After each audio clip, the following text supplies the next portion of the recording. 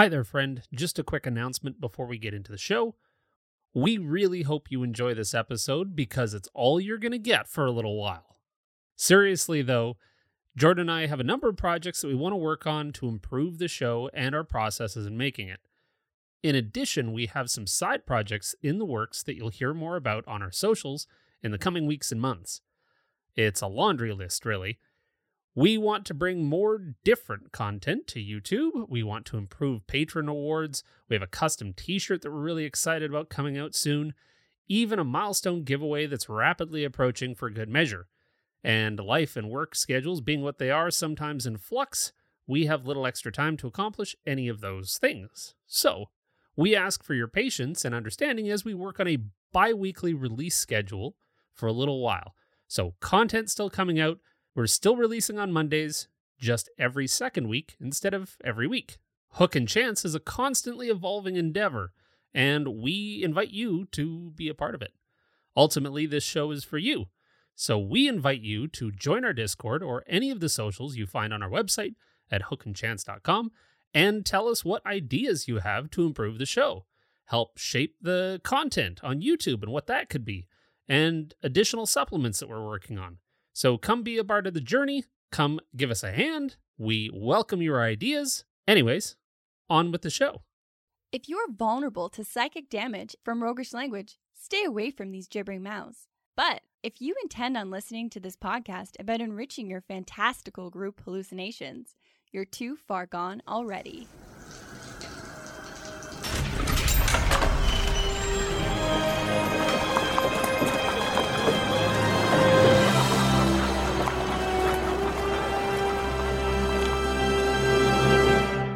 Your next game is going to be wickedly charismatic, and here's why. In this episode, we find some answers to what can we use to add depth to our D&D cults? And what does a fantasy cult look like in practice?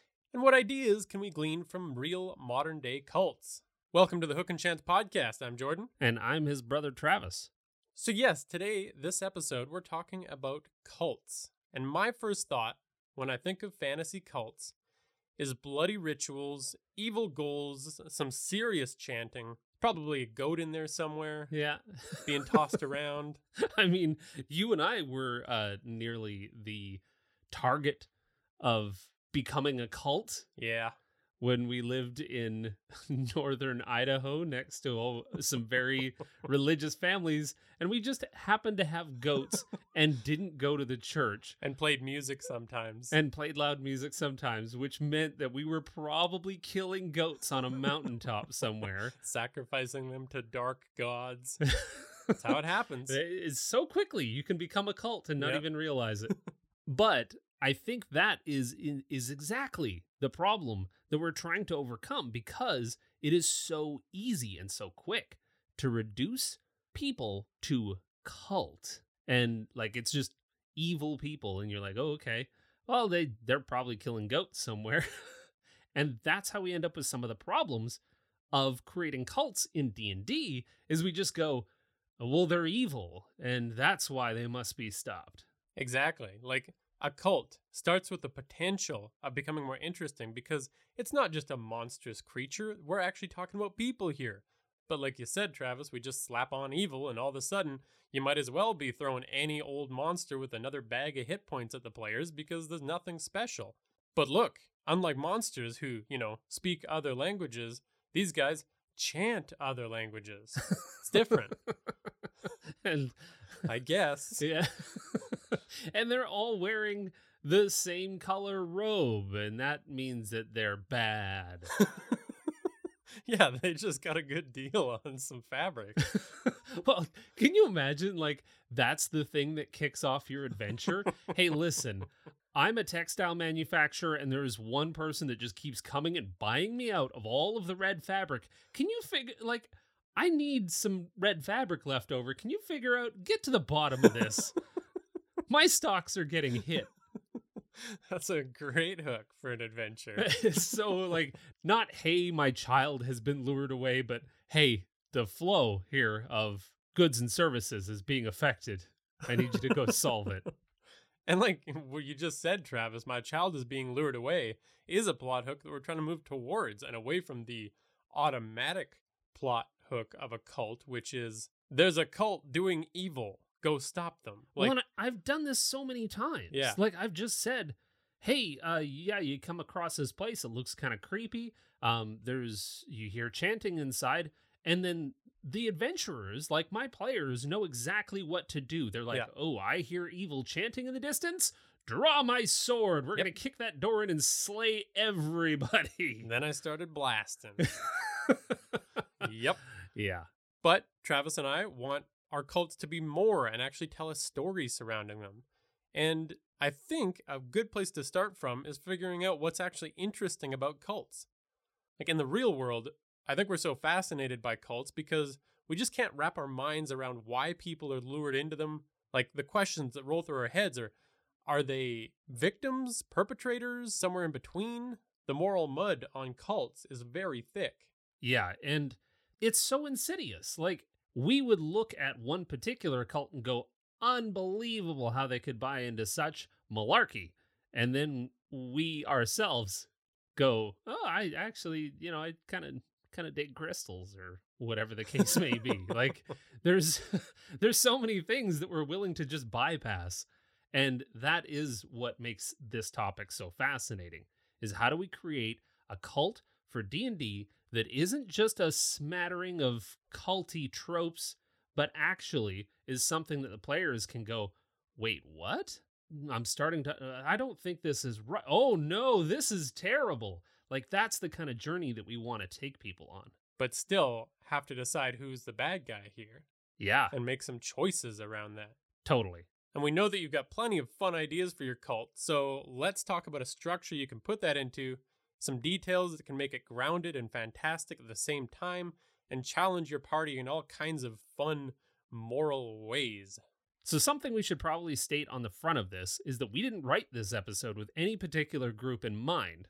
But if any of this episode seems vaguely familiar or a little bit true to your own life experiences, it could be either purely coincidence or, like a bad Jeff Foxworthy joke, you might be in a cult. Yeah. So if any of this seems vaguely familiar, just, it wasn't intended.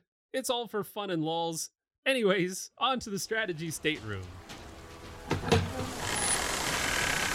This is the strategy stateroom, where inventive and cunning tactics are crafted for when they're needed most.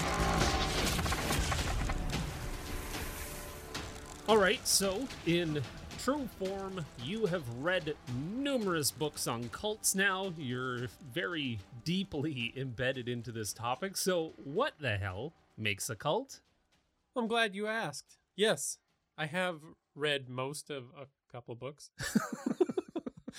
One being Cultish by Amanda Montell, The Language of Fanaticism, and Cults Inside Out by Rick Alan Ross. So it's safe to say you're clearly the world's foremost expert on cults. God, please do not turn me into a cult leader about cults. No, and no. But there's actually plenty of debate for what defines a cult. My guess is because cults try so hard to put on the facade that they are not a cult. Innately hard to describe them. But for the purposes of creating them in our fantasy RPGs, I don't think we need to explicitly define them, but just keep these points in mind. Cults are a group with a charismatic and worshipped leader, as opposed to a commune, which actively rejects leaders. It's a group where the leader manipulates its members, exploits its members, and for our purposes, again, we're talking about a group with a nefarious plot. They need to be trying to bring back Tiamat. Yeah. Or worshipping something evil. It's got to be evil. There's no point in confronting a cult if they're just hanging out, being chill in D&D. We worship the carrot. We grow many carrots. That's fine. And in the real world, there's actually a distinction that's made between cults and destructive cults, because a group of people that are just super obsessed with a concept, I mean, you could argue that it's bad because it's pulling people away from their lives, but other than that, it's hard to point a finger and be like, they're bad. It's only the actions of a cult that makes them bad. Sure. Like, I get that, because if we were working by that standard, gaming would be a cult. It takes Right. us away from our friends and family, and it puts us in dark rooms for hours and hours on it. Holy shit, I'm in a cult. Yeah, yeah. You could argue a lot of bad things about our lives, but moving past that, let's talk about the steps to designing a cult for your game. We've got determine a theme and a nefarious goal is where you're going to start. Then we need to create a leader. Then create some cultists. And then we need to design a culture around that cult. And then focus on those details to make it extra creepy and nasty. So let's start at the top. We need to determine a theme and a nefarious goal. Cults in fantasy games like D&D always start with some kind of a fantasy theme. And I think it's good to start here because it's going to flavor the rest of your decisions. You're going to start with that fantasy flavor and layer on the realism. It's a great way to blend them together and come out with something that feels like it fits in your world. Yeah. I mean, in the Forgotten Realms, you've got the cult of the dragon bringing about the rule of undead dragons. Right, that's the theme. You've got the cult of the Absolute, which their whole thing is finding an all-powerful super weapon. Well, in Princes of the Apocalypse, you had 4 competing cults. And I remember running Princes of the Apocalypse, and guess how deep the world building went on those cults? The theme? Yeah, it was about as shallow as a kiddie pool. Yeah. Every single one of the cults just had a different color and a different leader. Water cult. We bought out the blue fabric. Yeah. The blue fabric's out of stock. The fire cult got all the red fabric. Really, this person's left with beige. Yeah, and they're probably a happy fabric dealer. Let's Fair be enough. honest. That's who's really behind all of the cults. Anyone want to start a dirt cult? I got lots of brown. And just like Travis and I, in Forgotten Realms, you also have the cult of the goat head. Is that what our cult is called? Yeah, I guess. I don't know. We had goats.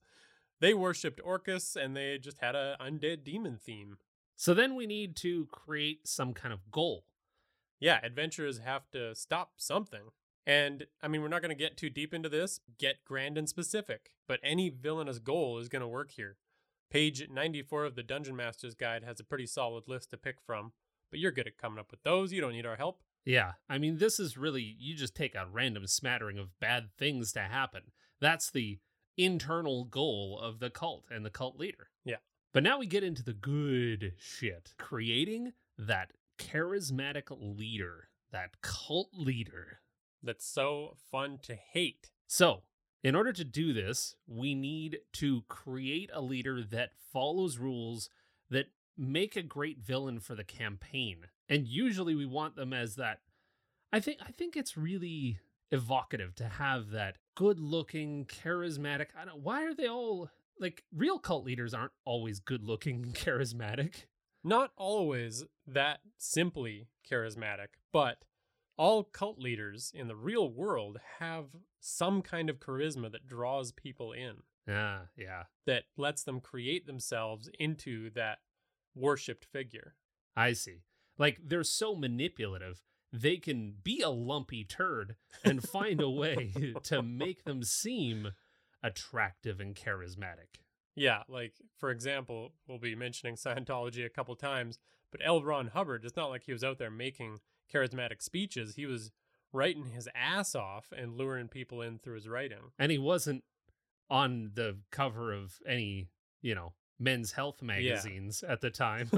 So he wasn't overly attractive, but here we are. Yeah. But in D&D, that's a pretty fun spin to put on it. Like just that charismatic face that comes across as well and good intentioned. And the more you learn about them, the more you realize that they are a sociopath that is manipulating everybody around them. Yeah, like you need to respect them and then come to just loathe them. What are some of your favorite creepy cult leaders from comics or movies or games? Well, I was thinking about this for a while, and then I realized that everything comes back to Batman, and I kind of hate myself for it. But here we are, because I think Ra's al Ghul is a really good example of this from Batman Begins. Yeah. Well, he also had kind of the end goal that you can sort of align you're like, okay, yeah, people are kind of bad for the earth, but exterminating everyone? Yeah, in a very aggressive and Yeah. messed up way. Yeah. Okay. I don't know. You know, the one that jumps to my mind is Joseph Seed from Far Cry 5. What I thought was really cool, and like, hats off to the creators of the Far Cry series, because every single one has just been an awesome villain. Yeah. Like, my God, they're so good at doing this. They flesh them out. They really make them into characters. But Joseph Seed was something special because he was so just kind of crazy in terms of everyone on the outside, like you as the player, could see immediately how nuts he was. But then, and manipulative, like on the surface, it started off that way. You're like, holy shit, this guy's a nut job. And then, as the game went on, you could almost see his convictions and how much he believed in them and how he was just trying to help his family and make the world a better place. And you're like, oh, he actually believes it. Like, he's not just a typical manipulator. Yeah. And an important note with these cult leader characters, too, is that they usually have some nugget of good underneath it all, but they have to believe that the ends justify the means for them to do all of this evil. Yeah. I also think a good video game example is Handsome Jack from Borderlands 2. I mean, I love Handsome Jack so much. He's a genuinely comedic and likable character, and that's the best part about him, because he's like the billionaire. He's kind of like Elon Musk in that he's just doing whatever he wants behind the scenes, but putting on a good face. Yeah. I really like that the entire time, he saw himself as the hero character throughout that entire series. And he saw all of your characters as the players, like all of the adventurers, the vault hunters, as like, you guys are the problem with the entire world. I have to get rid of you. And it's like that weird, like, frenemy vibe almost, because he kind of liked him, but also kind of hated it. I don't know. It was a really good vibe. Love-hate relationship. And I really like using a trick that I stole from Borderlands to convey that villain's personality, is to give the villain a one-way communication with the party. So they can kind of just throw taunts and insults and help to make the party hate them that much more by the time they reach them. I love that. Being unable to like strike out against the person that's just needling you the entire time. Yeah.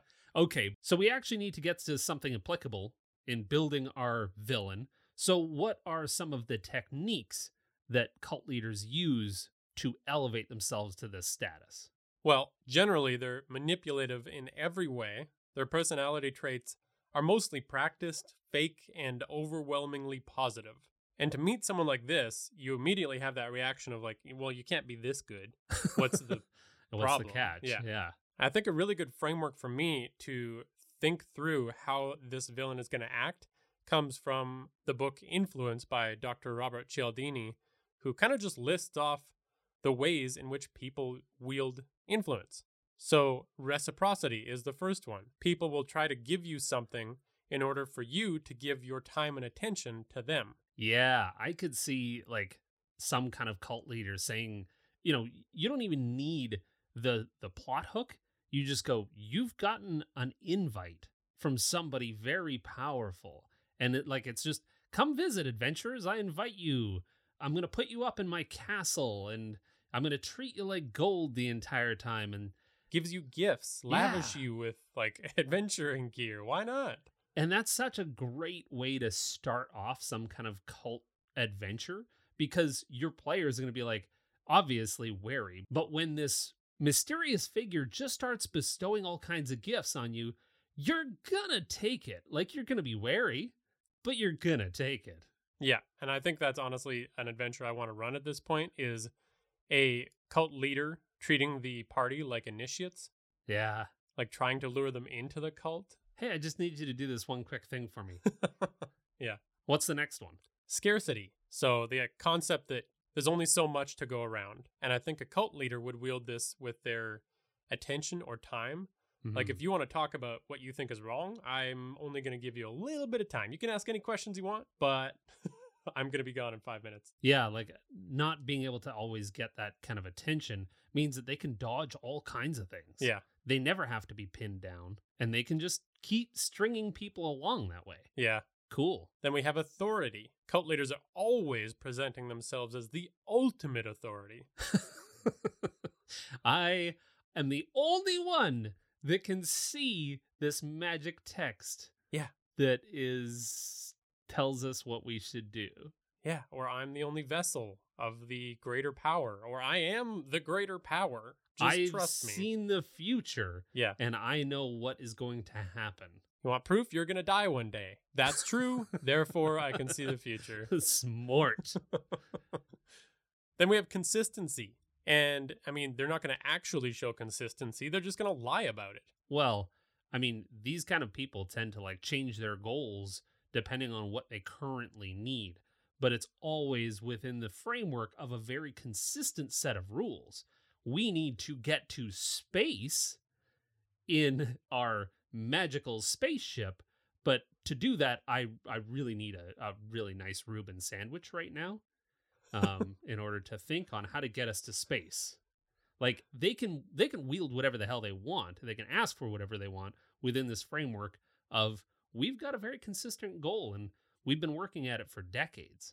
Yeah, I like that angle of the cult leader of like, if it's a new cult, they're claiming that it's not new. You're just learning about it for the first time. We've been around for 1,000 years doing our good work. Oh, yeah, that too. That's a good point. So, because it's old, obviously you can trust it. Oh, yeah. Like, cult leaders use all kinds of twisted logic. It sounds good on the surface, but as soon as you actually consider it, it kind of falls apart. Yeah. Then we have liking. This one's very simple. You're more easily influenced by people you like.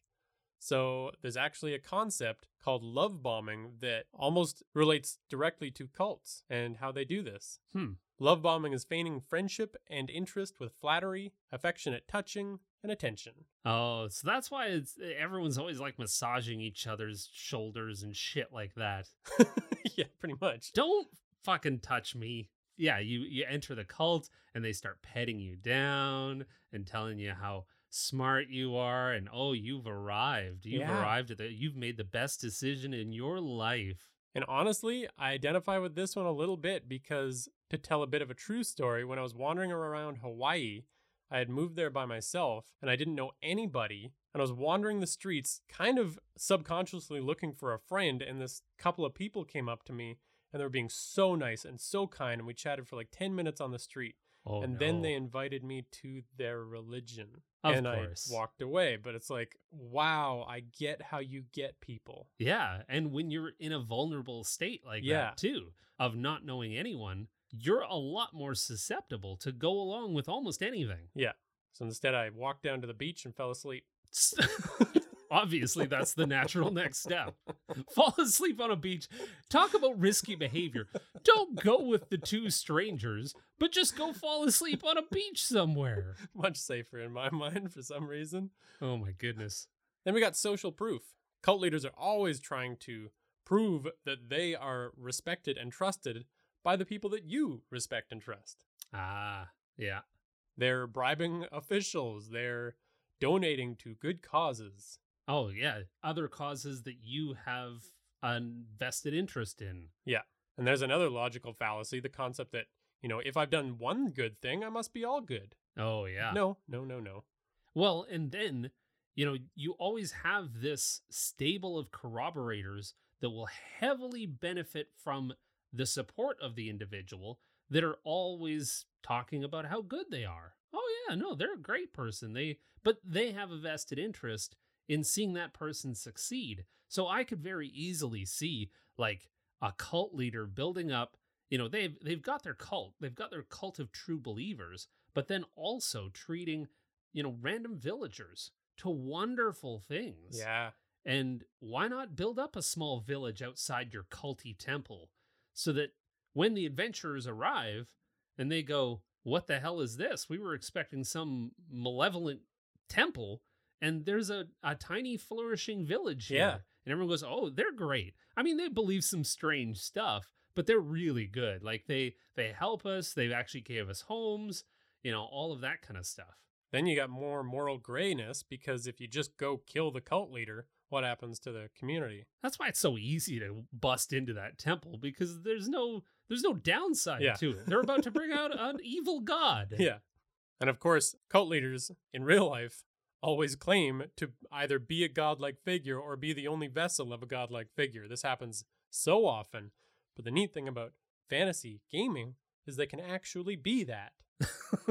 Nice. Yeah, legit. Demon lords can run cults. And they also aim to turn people into tools. Like, that's one of their main goals. They're trying to make it so that they can just command people and those people will not question them. Well, obviously, because then you could just get away with having a one-person cult, but you can't get a lot done with one person. Exactly. So, on that note, we obviously need to create some cultists. We need to create the followers that are going to follow our nut job. Right. And you can take your time to flesh these out as much as you want, but I think a nice starting point for creating a few cultists that your party can interact with is to separate them based on their attachment to the cult. So the first NPC I would make is the diehard. This cultist will do anything to please the leader. They're all in. Yeah. You need that total conversion, that total commitment to the leader. You need to see that fervency to the cause. And my problem in the past is making all of the cultists this way. Oh, well, that's the first stop. That, everyone believes equally and they're all totally bought in. Yeah. But then I would make the waffler. And this cultist is really on the fence about the whole deal. They're starting to see the cracks. So what if you just then picked like 2 to 3 of the previous elements that we kind of talked about? So, let's just say that social proof. Obviously there are some other people within the cult that maybe don't fully believe, or they kind of know that the secret is that they've not been around for 6,000 years, that they've only been around for like 30. So it's like, oh, that's kind of weird. I'm starting to question. Or, they know that town mayor was bribed. They're not just an actual supporter of the cult leader. Yep. And the third NPC I would make is the terrified. This cultist wants out real bad. They know a lot, but they also know if they open their mouths or run, they're going to be killed. That exit cost that we're going to talk about here in a little bit, like that is a massive motivator for anyone indoctrinated into a cult. Is if I leave, I'm losing everything. And I'm, in the case of an evil, fantasy cult, I'm probably going to be killed, or I'm going to be sacrificed, or I'm going to be like, there's worse fates than death in this fantasy world. But I like the idea of, the party coming across this character and you can see it in their face and their eyes. Like, you just roll an insight check and you can tell this person is terrified with every moment. They're putting on a brave face. Yeah. But yeah. They know something. You could get it out of them. Yeah, and with these basic 3, you can pop them in anywhere you need them. Add a little role play to your party clearing out the temple. Sure. Now we need to get into some details. So we need to actually design a culture. And for this, you can, of course, use our culture creation worksheet that is on our website, and it can guide you through all of these steps. And I don't know if we've ever mentioned this, but it's free, by the way. You can just go and download it. Like, we're not asking for anything. So download it willy-nilly, use it. Hopefully it's helpful to you. But you can also hear the episode where we created this culture creation worksheet in World Building with Culture Creation, which is episode 60. Anyways, on with culture creation. Right, and we're not going to go through the entire thing here. We're just going to kind of give you some things to keep in mind as you design your cult's culture. And I think when you're designing it, you kind of have to think about it in 2 halves. There's the face culture, which the cult leader designs. It lures people in. It's what's presented to the general public. And then the real culture, which is what keeps them in and keeps them trapped. And you can play these cultural values in 2 completely separate ways. They can be on the good end of the spectrum or the bad end of the spectrum. For instance, honesty. Like, how could you say that honesty could possibly be a bad value? Or as a cult leader, I can take advantage of that value of honesty, and now everything I tell you, I'm saying, obviously I'm being honest, so that's my value, and that's so much easier for me to lie to you. So let's talk about some of those values. And on the front, we need the ones that sound good to an external audience, to lure people in. Yeah. And they're usually based on the values of the surrounding culture. And I know this is getting pretty deep into world building, but like, if you're building a cult that's in a dwarven city, they might start with some cool dwarven values, and then they start to twist them, and gets worse and worse the deeper you get. Yeah. I mean, Scientology appealed to folks looking for self-improvement, very popular at the time. Like, this is how it describes itself. It's a practical religion built on workable principles that increase your understanding and ability to better handle life. I want in. That sounds good. I want to handle life better. But I also like how vague as shit it is. So unspecific. We're not going to tell you any tangible takeaways. Yeah. And I think tied into this is you got to have a good sounding name to support this. Like, for example, the Cult of the Dragon, they're not handing out pamphlets that say Cult of the Dragon. No, you're going to question Cult of the Dragon immediately. So how about the House of Confidence? Ooh, I'm in. That sounds pretty good. I could use some more confidence. And kind of an interesting aside about real cults, finding common traits among folks that end up joining cults has proven real tough for researchers. Like, there's no reliable metric found so far for who ends up falling victim to cults. Oh, that's really powerful because, like, we would typically play the villagers in the cult as one type of person, kind of gullible, Yeah. maybe a little stupid. Like, how could they possibly? Well, I will assume that they're not the brightest. That's really That's not powerful, is true. that anybody could fall prey to a cult very easily. And all they've found so far is that people in their weaker moments, and every human being on the planet has weaker moments, Sure. that's when people fall prey to cults. The closest thing to getting some kind of unifying factor is that idealism is what draws people into these cults because they want to be a part of a greater good and they want to actually serve that face culture. And everyone is idealistic about something. Yeah. Wow. That's dangerous. Yeah. So let's talk about the actual inside culture of our cult. So what actually happens once we get in there? Right. So the real culture is one of obeying the leader. That's the only value inside the cult. Everything they do has been designed by the cult leader, and it's just to keep and control the members. So we need like an initiation that really tries to help figure out who is going to be 100% into the cult. Yeah, and I feel like this is a huge part of how to think about cults and like a major component of cults. And you might not be able to use all of this, but maybe it'll spark an idea or two for your games. The first step of their initiation is to lure people in with that face culture. We talked about that. Then love bomb them. All existing members are trained to do this for initiates. Oh, as soon as those adventurers walk in, they get every single one of the members just pawing over them. Oh, Yeah. look at the brave adventurers. Complimenting their individual features. And oh my gosh, that bow, you must be such a skilled hunter. Yep. Then you got to get them invested with time or money or energy. The cult is now asking them to do some favors or tasks. Maybe just donate a little bit. It's going to a good cause. That's all you need is just one of those adventurers to donate a little bit, and now they're in. Then you have to create a system of morality that obfuscates the fact that it's basically instructions on being a good follower, not a good person. So you see this in a lot of cults that kind of branched off from a religion where it's service to a higher power is the ultimate form of morality. And guess who that higher power is? Well, it's me. So Go figure. That's convenient. Then you create a system of exclusive terminology that creates the desire to understand, and it creates the separation between us and them. You got us, the cultists, we're good, and you got everyone else who doesn't know the language. You can immediately spot them.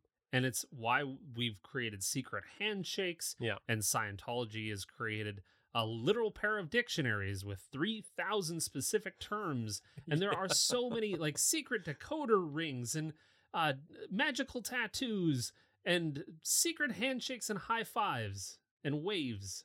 So not that you need to create 3,000 for your cult, but if you just pepper in 2 or 3 of these, it'll kind of create that air. Yeah. And you might be thinking like I was about the fact that every specialty needs specialized language. Like every trade or every career needs some form of specialized language. It isn't that weird to have it. But the difference is that cults will do it in unnecessary ways, like making an acronym that adds length to the word rather than shortens it. So it's like you're just trying to keep people out. Yeah. Then you got to convince them that anyone that criticizes the cult doesn't understand them. Any criticism is evil. Yeah. Yeah, the cult's good. And so anybody that doesn't like them must be morally bankrupt. Yeah. And probably not have the same heart and soul. They must not be good people deep down. And honestly, in order to keep yourself true to the cult, you might want to separate yourself from those people. Oh, yeah, definitely. Because they are the wayward flock. We need to help them and fix them, but don't let them get too close. Yeah, because not then they'll until mess you they're up. in. Mm-hmm. Then you got to slowly take control of their habits and routines. You create a complete lifestyle for the cultists so that they don't even know what they do if they didn't have you telling them what to do. Oh, yeah. Routines and rituals and everything's taken care of for them. Then the individuals start to become eerily similar to the leader in demeanor and behavior because that's all they know. yeah. They're totally cut off from the outside world. And all of this exists to set up steep exit costs because if you even think about leaving, you got to ask yourself, where are you going to live? What money are you going to have? Who's your community going to be? Are you willing to take the chance that we're wrong? And that's how we end up with people that don't actually believe but just cannot leave because they would uproot and destroy their entire lives. Yeah. So this is where we can really start to throw some of that fear in those villagers' eyes when they go, oh my God, once the veil has been dropped, then they can actually be normal about it and be like, listen, I did not believe in this from the start, but now that you have murdered everyone in that temple, my life is over. Like, I have to move. There's no infrastructure here anymore. Like, all of that kind of stuff starts to fall apart. Yeah. And so to fantasy this up, the cult leader could give members magic items that stop working on exit. Ooh. They could design some kind of Professor X style tracking system for their own cultists. That's good. Like, you're not getting away. I will always know where you are. You could give cult members the option to exit through the Gauntlet of Abandonment. Does that sound fun? That you sounds can go. like a great time. Just step through this beaded curtain, and behind there you're going to find a long hallway, and it's going to be a very unpleasant exit. Are you sure that you don't want to just stay another day? By the way, we don't know what happens to people in there. There's just a pit, a chute that goes into a fire at the end. Yeah. Or, of course, this one's fun. They could give rewards to cultists that bounty hunt those that got away. Oh, shit. Yeah. That's not fun. Getting dark.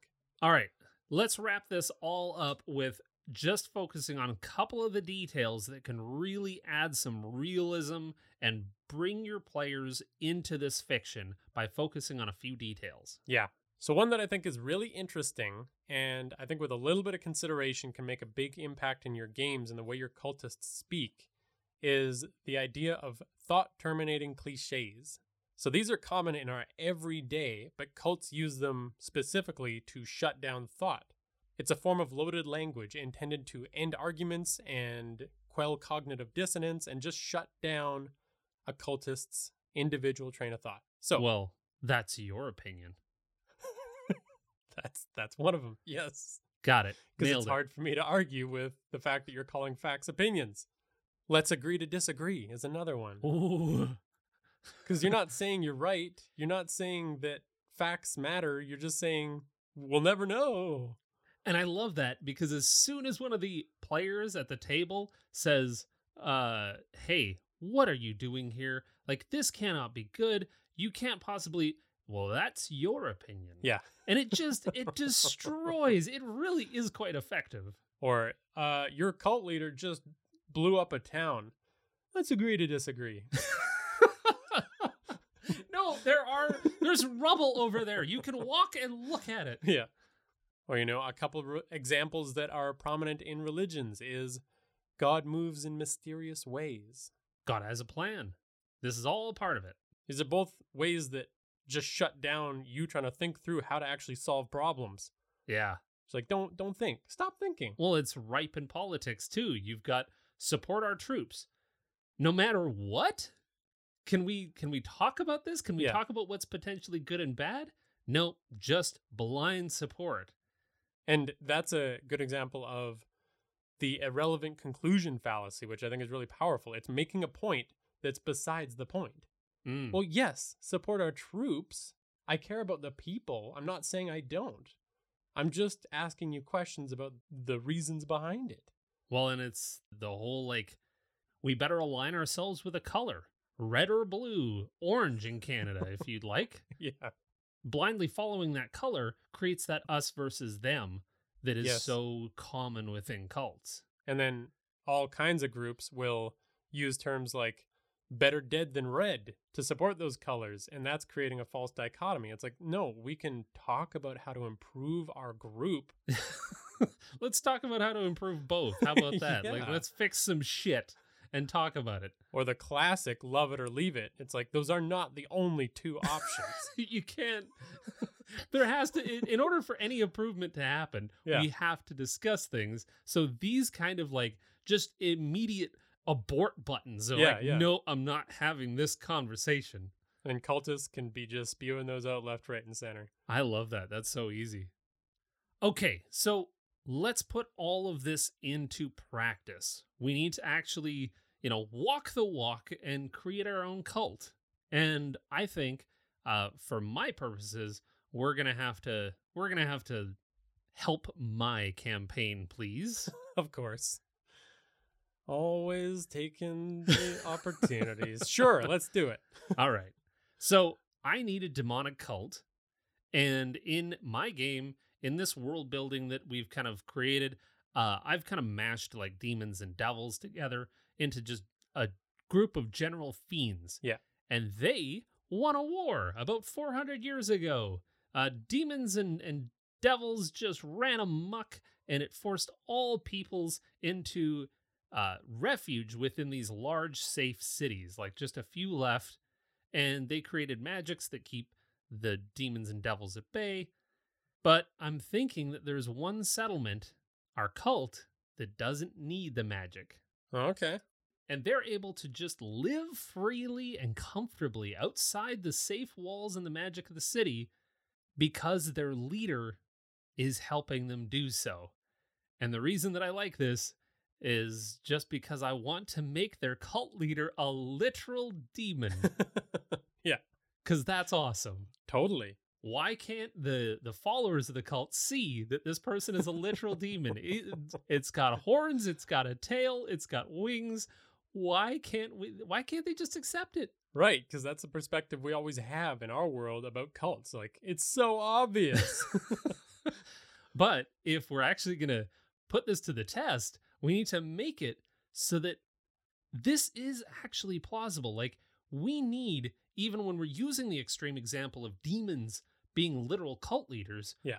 we need to see if our steps can help it so that, like, even the players can at least empathize with how people would follow this person. Yeah. So I assume the kind of fantasy theme we're leaning into here is fiends, demons. Yeah. So then what's their nefarious goal? Well, I think the nefarious goal that they're going to lean towards is like the cult leader is going to desire political power over every one of the surviving cities. And because he couldn't necessarily just walk into the city because, again, that magic is keeping him at bay. Okay. And obviously he's a demon. I think that he's going to be using some of his followers to tackle tasks inside the city. And then, of course, because he's a demon, he just wants to live a very lavish life at the expense of his followers. Yeah, that makes sense. What's the name of this cult that sounds good on the surface? Well, I've got a map that I want to kind of use, and it looks really cool. I'm using a Tailspire map. And so it's a giant, like, demonic-looking kind of cathedral. So I think something that kind of sounds vaguely culty would be the Children of the Steadfast Cathedral. Ugh, I kind of just get creeped out hearing that name because it's so culty. But It's again, so culty. it's like it could be perceived as all right. Well, the leader, his name is going to be Zeleth Azamok. Very demonic. Yeah. What's his deal? Well, I mean, obviously he has to be attractive and charismatic, and he's going to have huge horns and wings. And, I could see him leaning into that, like the charismatic leader of like, I too would be skeptical of me. I mean, look at the way I look. Yeah. And what I'm thinking is that like he's taking some of those personality traits like passionate. He could be passionate and people could see him and go, "Oh wow, he's a passionate dude. Like look at him give that speech." But at the same time, they would play off his passion when he cuts someone in half with a giant flaming sword, be like, "He's very passionate." And that person was a doubter. Right. Yeah, they're explaining it with his traits that Exactly. he's conveyed. Paternalistic is another one where it's like he's very gentle and he's calm and he wants to encourage and inspire and lead. And then when again somebody does something wrong, the paternal side comes out again in a different form and they get the beat down. Ooh, I don't like it. Punishment. Yeah. So things like that. I like it. And I think you could work in a few of those influence steps in there too. Oh yeah. Like consistency. I could see the idea that he's pitching, like, we were around for thousands of years. And yes, the demon wars have weakened us, but we made it through. No other group can claim the same. Yeah. Yeah, because like the rest of the world is huddled in cities and they're just brazenly out with no walls, no magics keep it. Well, that's because he's a demon. Of course he was able to. And yeah, like we've been around for thousands of years. Most shit was destroyed. So there's no record of a lot of this stuff. You can't corroborate it. You just have to accept it at face value. Cult leaders always make claims that can't be proven. Or authority. Like maybe he was a normal man, but he stepped up to save the organization by negotiating peace. This is his story anyways. Oh. Even though he's just been a demon forever. Yeah, like he's keeping the demon, like he's somehow used his diplomatic ways to, influence the surrounding demons. I like that. I think he could also use that scarcity piece. And if he has, in this fiction that world building we've created, there is so much demon blood spilled on the entire world through these wars that it's kind of tainted everyone. And they have all got some, like a lot of people have demonic traits, but I could see him using that to his advantage and saying, you know what, I look like this and I could turn into a worse demon and I need to use about 20 hours of my day fighting back this curse. And I am doing this nobly. Yeah. And I could see him saying that it's like, it was part of the deal that he had to make with the demons is to take on the curse or something like that. Oh, that's good too. Yeah. Yeah, and so he only has 5 minutes for his followers every day. Yeah. When really he's just like playing cards or something in his tower. Just indulging. Yeah. So I think their culture is one of like resilience and perseverance in the face of oppression. They love that aspect. Like, look at us. We're living boldly and freely in this world that is honestly a trash fire. Like, you should probably, whatever we're doing is probably pretty great. And you should probably join us. Yeah, you actually touched on something there, Travis, because that's another thing that real cult leaders use to defend themselves is anytime anyone criticizes them, they just use the word oppression. Go figure. Yeah. Yeah. Oh, man. Well, I like going back to that whole like mythology of this person is that all of the defenders of this cult leader, whenever anybody says like he's a demon, you can see that, right? And again, going back to those, phrases of like, that's just your opinion. Like, you don't know where he really comes from. None of us are old enough to remember. Yeah. It is what it is. It is what it is. God, that's so good. The pitch for this place is really, you guys are playing in a game that's heavily influenced by like gang life. And within the city, there's tons of lawlessness and it's not a great existence because of all of the demons that are constantly like everything's kind of disrupted by this. So they would get followers no problem with the pitch of, are you tired of this lawlessness, of this crime, of all of this death? Yeah. You should seek refuge with us. Yep. You'll get a safe home Everything will be easy for you. Peaceful, Yeah. serene out in the wastes of this aftermath. And of course, we have to live in service to Zeloth. It's of the highest order because he works tirelessly to keep us safe.